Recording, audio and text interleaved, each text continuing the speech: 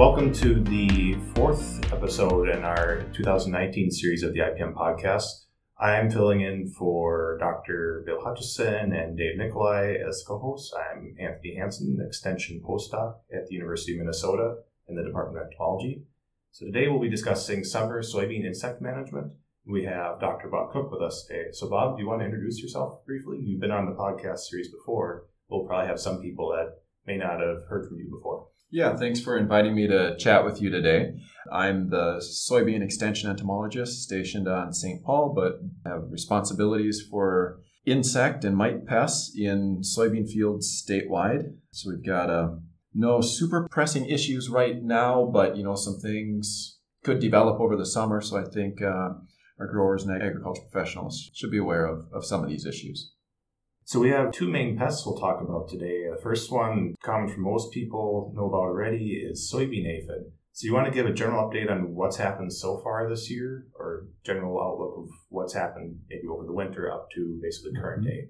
Yeah, Anthony, it's actually been a pretty slow start to the year for soybean aphid. We can find them in scattered fields throughout much of at least the southern half of the state, but the percentage of plants infested in any given field is pretty low yet, and the actual numbers of aphids per plant is still very low. We have not heard of any fields anywhere near a treatable level. Remember that the recommendations are to be scouting the fields regularly and using that threshold of 250 aphids per plant to decide when to apply the insecticide. And that 250 aphids per plant is not where we're experiencing any economic losses. That's a trigger point to try to knock that aphid population down before it reaches higher levels where they would actually be causing that economic damage. And again, we're not aware of any fields in Minnesota that are near those levels yet. Right, so how long should growers continue scouting throughout the year? I know it can get to the end of August. We should be scouting for it. There's a general point when the aphids leave too, right? Aphids will eventually leave the soybean fields and go back to buckthorn. That's more so driven by temperatures and day length. Recommendations are to continue scouting through R5, maybe even into early R6, over that period of time, using that threshold of 250 aphids per plant through R5. And that should help you head off any of the trickier management situations which occur when you get large aphid populations in R6. We don't have a very solid threshold for R6 soybeans, but we do know large infestations well above that economic threshold can cause losses at that point. So kind of hopefully if you're scouting regularly using the threshold through R5, you can knock those populations down and prevent those tricky R6 infestations. But if you get into R6 and if you have a large infestation and maybe some other stressors going on with those plants, it might make sense to treat even into early R6. Once you get into later R6, yield is already pretty much set in those beans, so it doesn't make much sense after that. So for the current time in the summer also for these thresholds, about how long do growers have once they reach that 250 threshold to go out and spray?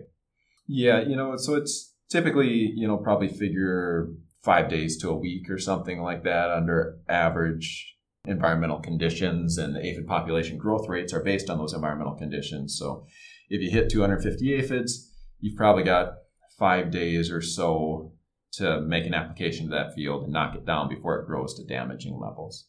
So if we do get aphid population growth high enough where we have economic damage potential, what options are currently available? Because I know we've had insecticide resistance issues in past years. Are there any indications of what's going on this year or new options available to growers? Yeah, so that's a good point there, Anthony.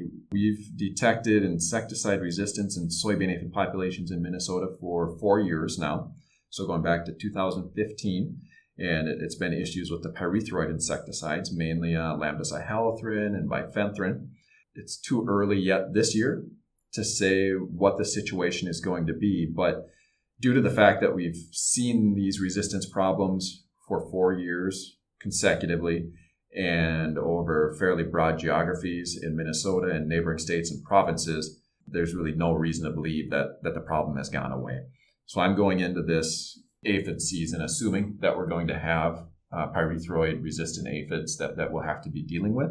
And that really complicates things, right? Because we've been relying a lot on pyrethroids for management of this pest over the years, and getting some, use of the organophosphate chlorpyrifos over that time. And now with the pyrethroids not working as well, a lot of people are switching over to using chlorpyrifos more. And that's a concern to me because that greater use there could potentially drive resistance to that insecticide. Other than those two groups of insecticides, the pyrethroids and the organophosphates, previously we really only had the neonicotinoids. Those are mainly used on the seed as seed treatments, but there are some foliar formulations, so they do get some use as well. But fortunately for our growers, we've got a few new products from different insecticide groups or subgroups that are now available for use in soybean. So I'm not sure how many years ago it was, several years ago, we got access to flupyridiferone or Savanto, and that's proven to be effective against aphids. I think the price point's a little higher there. But more recently, for this year, we now have access to Afidopyropin, which is a new product from a new insecticide subgroup, and the product name is Safina. It's proven to be very effective against aphids in our research across multiple states, and pretty gentle on the natural enemies, so you can apply it to kill the aphids and not have such an impact on the good predatory insects in the fields. And sulfoxaflor is another product that just regained its registration for use in soybean. So that the product name would be Transform. And that's a product that we had available to us a couple years ago, but the registration was removed. So we can no longer use it in soybean for a couple of years, I think it was. But the EPA just announced that we've got access to that product again for use in soybean. So with the resistance issues for the pyrethroids and some of the regulatory issues related to the organophosphates, I'm really happy to have some of these other insecticide tools available to us. And I think it will allow us to have better insecticide resistance management programs where we can alternate among more insecticide groups and subgroups rather than just the two that we were mainly using before. So sometimes the question comes up, it's pretty perennial now, where people will be out spraying for weeds or different herbicides, and the question comes up, should I throw an insecticide in the mix as well? And there have been some recommendations on that. I know, could you reiterate what's been happening with recommendations for tank mixes, whether it's herbicides with insecticides or potentially for resistance management when you have different modes of action? Yeah, so for the mixtures, kind of two different issues there. For insecticide resistance management, our recommendation is ideally to be using products with individual modes of action, active ingredients, so not the mixtures.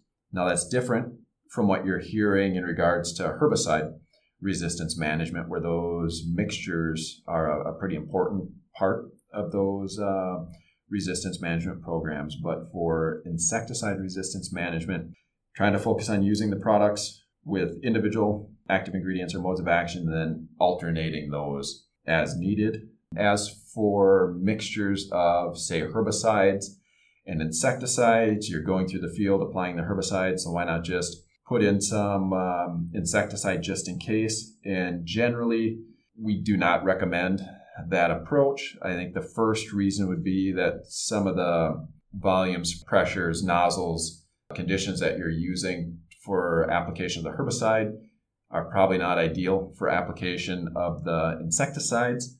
And secondly, the timing at which those herbicides are being applied is probably not the optimal timing for application of the insecticides. So for soybean aphid, like I said, the density or numbers of aphids are still very low in the soybean fields. So if you're applying that insecticide now, it would, for thinking that you're getting some benefit against soybean aphid, it's probably really not going to be providing any benefit, because you have a few aphids in those fields, it doesn't mean that they're necessarily going to increase to damaging levels. So it could be a potential wasted application. And in addition to that, those additional applications are increasing the risk for resistance development. And on top of that, a lot of those insecticides that we would be using are going to be very toxic to the predators like lady beetles and the other good insects. So if you're knocking those good insects out while you're knocking out those few aphids that might be there, if that field gets recolonized by aphids, they could potentially have a free-for-all with no predators in that field to try to help contain or suppress their populations. So you mentioned some of the insects that prey on soybean aphid as well. I know there's been some mention of parasitic wasps, especially in the last few years. Do you want to give a little bit of information on what's been happening there? Yeah, so these parasitic wasps, they're tiny little wasps, and a lot of people freak out when they hear the word wasp, thinking of yellow jackets and things like that we see flying around late in summer and that can sting people. These are stingless wasps in the sense that they won't sting people. Their stinger is actually an egg-laying tool. So they make their living by injecting eggs into aphids. The eggs of the wasp will hatch inside the aphid, and the larva will develop in the aphid, eating it and eventually killing it. And then that larva will turn into a pupa and then an adult. And then eventually that adult wasp will chew its way out of the carcass of the aphid and start its life cycle over again. That remaining carcass of the aphid, that dead aphid body, turns kind of crusty. And for this one particular group of wasps, it's kind of a black coloration. And this new wasp that we've been seeing over the last several years is called Aphelinus syrtis. So it makes these dried, crusty aphid carcasses, which we call the mummies, it makes them turn black. So when you're scouting for soybean aphid throughout the state, really, you'll probably have pretty good chances of seeing some of these mummies from Aphelinus syrtis on the plant. So keep in mind that they're just one more type of beneficial insect that's working in your favor, helping to kill off some of the aphids. But keep in mind that these parasitic wasps are very sensitive to many of the insecticides that we're using for soybean aphid management, especially the pyrethroids and organophosphates. So that's one more reason to be using that threshold of 250 aphids per plant, because it gives these good insects, the lady beetles, predatory bugs, the parasitic wasps, a chance to work against those aphid populations and, potentially keep them from reaching outbreak levels, before you actually have to apply an insecticide. Plants already in the ground, but seed treatments come up a lot, as well as resistant varieties. Do you want to give a quick update on that before we move on to other insects?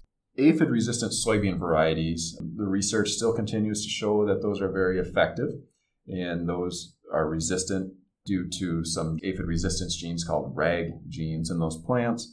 Unfortunately, they're not very widely available right now. Their availability is more catered to the kind of organic niche market of soybean, because those growers have even less tools for use in managing soybean aphid.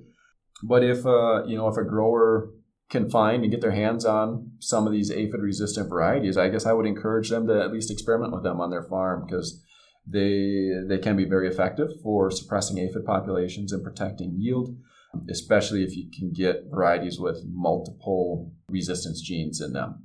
And the other tactic that you mentioned was the insecticide seed treatments. So that would be the neonicotinoids that are applied to the seed, and those can do a great job protecting the soybean seed and seedlings from soil pests and other early season pests if they're present.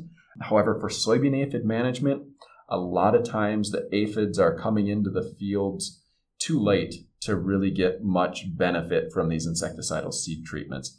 As the plants grow, as time progresses, the concentration of the insecticide in the plants that was taken up from that seed coat decreases, and will eventually get to a point where it just doesn't provide any effective control of the aphids anymore. But if you have a situation where fields are historically colonized by aphids earlier in the season than other fields, or maybe it's late planted soybean, like soybeans after peas, where you're planting closer to a time when aphids are going to be colonizing, those are situations where you might get higher likelihood of a return on investment for those treatments. So we have a relatively new soybean pest here in Minnesota, at least it's a new problem in the last few years, soybean gall midge. What's been happening with soybean gall midge in the last few years that's become a problem now? Yeah, so the soybean gall midge, it's a tiny fly, and the larvae of this fly are little maggots. They're kind of whitish colored when they're young, and then they turn orange color, the maggots, and they occur under the epidermis of the stems of the soybean plants, usually just above the soil line. And kind of the thing to be looking for would be a darkened, kind of discolored part of the stem. Sometimes it's swollen. And then those larvae are often right underneath the epidermis of the stem, feeding away on the tissues of the plant. This insect really exploded in the Midwest last year. Large areas of Nebraska, South Dakota, Iowa, and a bit of Minnesota were experiencing pretty heavy infestations. This year, we have found it again in all these same states, and in Minnesota in particular, we're seeing infestations in Rock County, so down in the southwestern corner of the state. This insect prior to this winter was essentially unknown to science. It just got a scientific name, so we really know very, very little about this insect in terms of its biology, its impacts, its management. So we're scrambling to do as much research as we can to try to get that information, to be able to turn it around and get some recommendations out to folks. So this year, we're kind of watching infestations, hoping to receive reports from folks, to tip us off on additional infestations so we can figure out how widespread the pest is. And in addition to that, hopefully find some additional sites where we can perform some research. But right now, this year, all that I'm aware of is in Minnesota is some fields in Rock County. So if growers suspect a problem with soybean gall midge, what should they be specifically looking for, and who should they send information to? Yeah.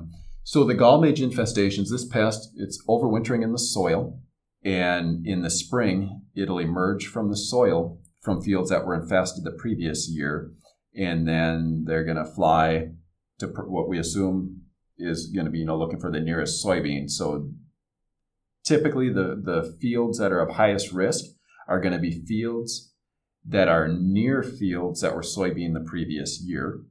A lot of times the infestations are heaviest on the edges of the fields.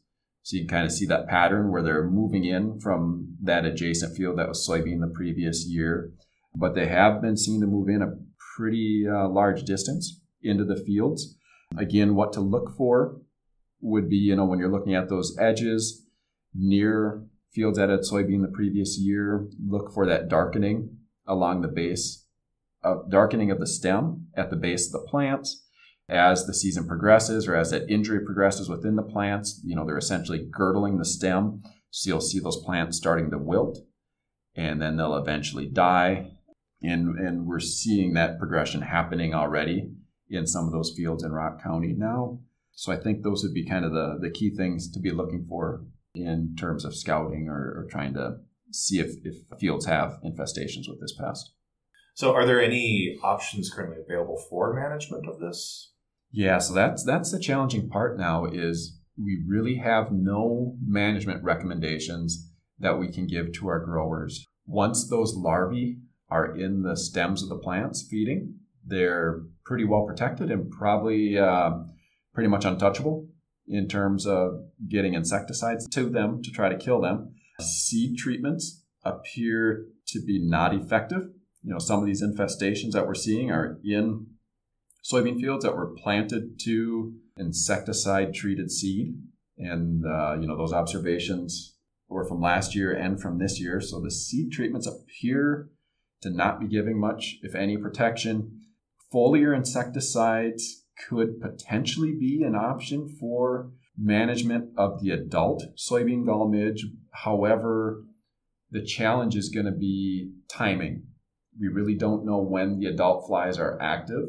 We don't know how many generations we're going to see throughout a year, and we don't know over how long of a period of time that those adult flies are going to be active. And we need to know all of that to be able to figure out when to start spraying, how many times we would need to spray, or how frequently we would need to spray to be able to protect the plants. So that's where all this research that we've got going on through some Chekhov-funded multi-state grants that we've been able to secure. We're looking at, the seasonal dynamics. When are the flies emerging? When are the larvae showing up infesting the stems? So just a lot of that foundational biological information around which we can develop pest management recommendations. Are there any other insects that could be coming up in the summer that would be something to scout for in the field, such as potentially different defoliators, which we generally don't see too much, but can occasionally be a problem?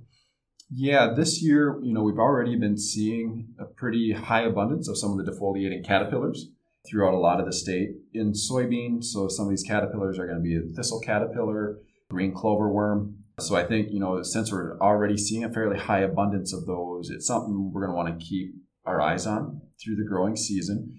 And we want to be scouting the fields, estimating defoliation of the soybean plant. So what percentage of the leaf area has been removed by the pest. And when we do this, we want to make sure we get a good estimate of defoliation for the whole soybean canopy. So that means selecting soybean plants from throughout the field and selecting soybean leaves from the top, middle, and bottoms of those plants. So we get the whole field covered and kind of the whole height of the canopy covered as well. And then average those estimates of percent defoliation across those plants and those leaves and the thresholds that we're recommending for the different defoliating insects combined. So that could be these defoliating caterpillars that I mentioned, or bean leaf beetle, or grasshoppers. If the defoliation from any or all of these insects reaches 30% prior to the reproductive soybean growth stages, that's where we would recommend an insecticide application. And in the reproductive growth stages of soybean, it would be 20% defoliation. And again, soybean is a very resilient crop, so I think these are pretty conservative thresholds to be using. So it should allow some time once you hit that 30% or 20%, allow some time to be able to line up that insecticide application and knock those populations down before they get to damaging levels. However, you want to make sure that if you're seeing high levels of defoliation out there, you want to make sure that those caterpillars or whatever the defoliating insect is still there. So maybe using a sweep net to go through the field or looking closely at those plants. We hear about Japanese beetles sometimes. Has that been a problem in Minnesota yet? Or is it more out east and it's starting to spread out this way more? Yeah, so Japanese beetle has been in Minnesota for decades, especially in the urban areas, Twin Cities, Rochester. But over the last several years, populations have been growing and it's been spreading out into some of the surrounding rural agricultural areas. So we are seeing, at least the last couple of years, we've seen pretty significant defoliation from Japanese beetle. Some fields were pushing treatable levels based on those thresholds that I mentioned before. This year, the Japanese beetles started emerging earlier this month, and we're seeing some defoliation already, but not a whole lot yet. But it's something we should definitely keep our eye on. And, as we're managing the defoliators, factor in defoliation from Japanese beetle along with the caterpillars or the other insects kind of all together in that decision making. Thanks again, Dr. Cook, for coming to talk to us today here. And this will conclude our fourth episode of 2019 IPM podcast.